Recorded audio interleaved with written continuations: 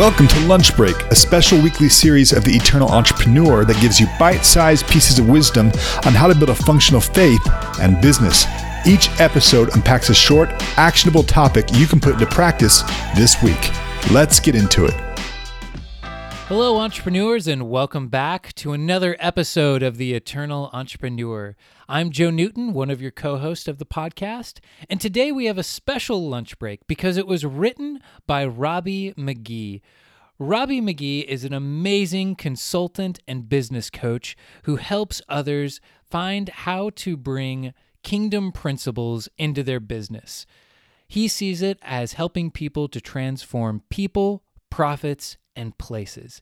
If you haven't already, take some time and check out their podcast, the Emergence Business Podcast, and their website, kingdomemergence.com. Now, today we're going to be talking about what does God thinks? How many times have we asked the question, what do you think about X, or what do you think about Y? I think most of us have asked that question countless times, and it's actually a great question. However, if God is seldom, if ever, the initial or primary recipient of the question, we can find ourselves leaning on our own understanding or the understanding of others rather than God's. Proverbs 3:5-6 says, "Trust in the Lord with all your heart and lean not on your own understanding. In all your ways acknowledge him, and he shall direct your paths." To me, the truth of this really becomes all too clear with everything we saw in 2020 during the COVID-19 crisis that struck fear in the hearts of people all over the globe. Fear that led to the hoarding of products and food, social distancing, sheltering in place, orders, and the closing of non-essential businesses, sporting events, concerts, schools, little leagues, and large and small gatherings of any kind, even in churches.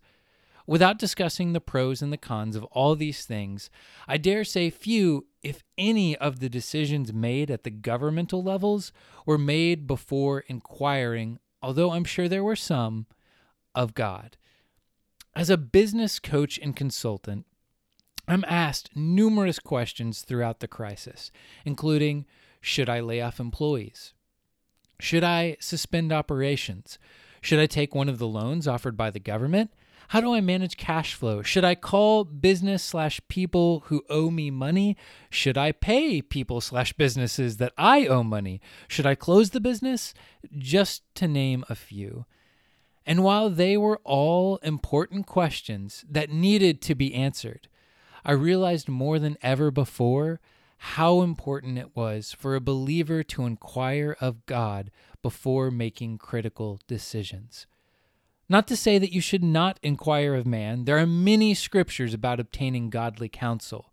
Shouldn't be our default. As I counseled with each business and explored their options, my final counsel was, now inquire of the Lord. It was interesting to see the different decisions many of those business owners made through that difficult season. Some decided to take loans. Some didn't. Some decided to suspend operations. Some didn't. Some laid off employees and some didn't.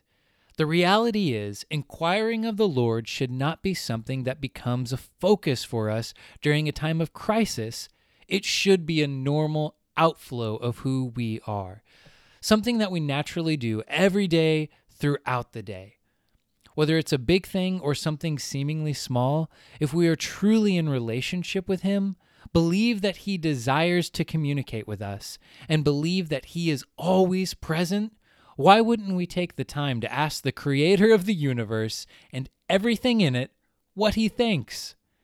And of equal importance, once we take the time to ask, we shouldn't forget to take the time to listen and look for how he's trying to communicate to us.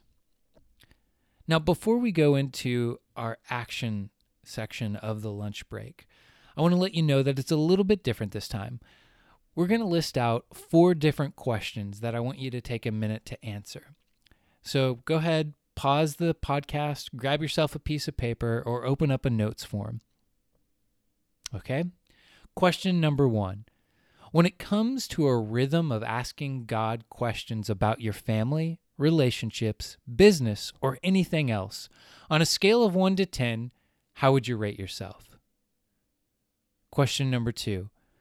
What was the last thing you remember asking God about in your business?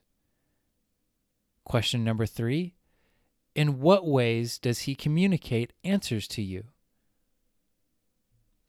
Finally, question number 4. Do you keep a record or memorial book of how God speaks and answers you? Take a minute, and for right now, write something down below about what God has spoken or done as a memorial for you. This is mentioned in the Old Testament when they crossed the river into the Promised Land. They stacked stones on top of each other. And they said, every time you walk by this stone, this memorial, tell those with you, tell the generations after you about the good works that God has done.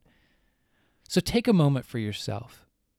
Ask yourself, am I taking the time to communicate with God and ask Him about my business?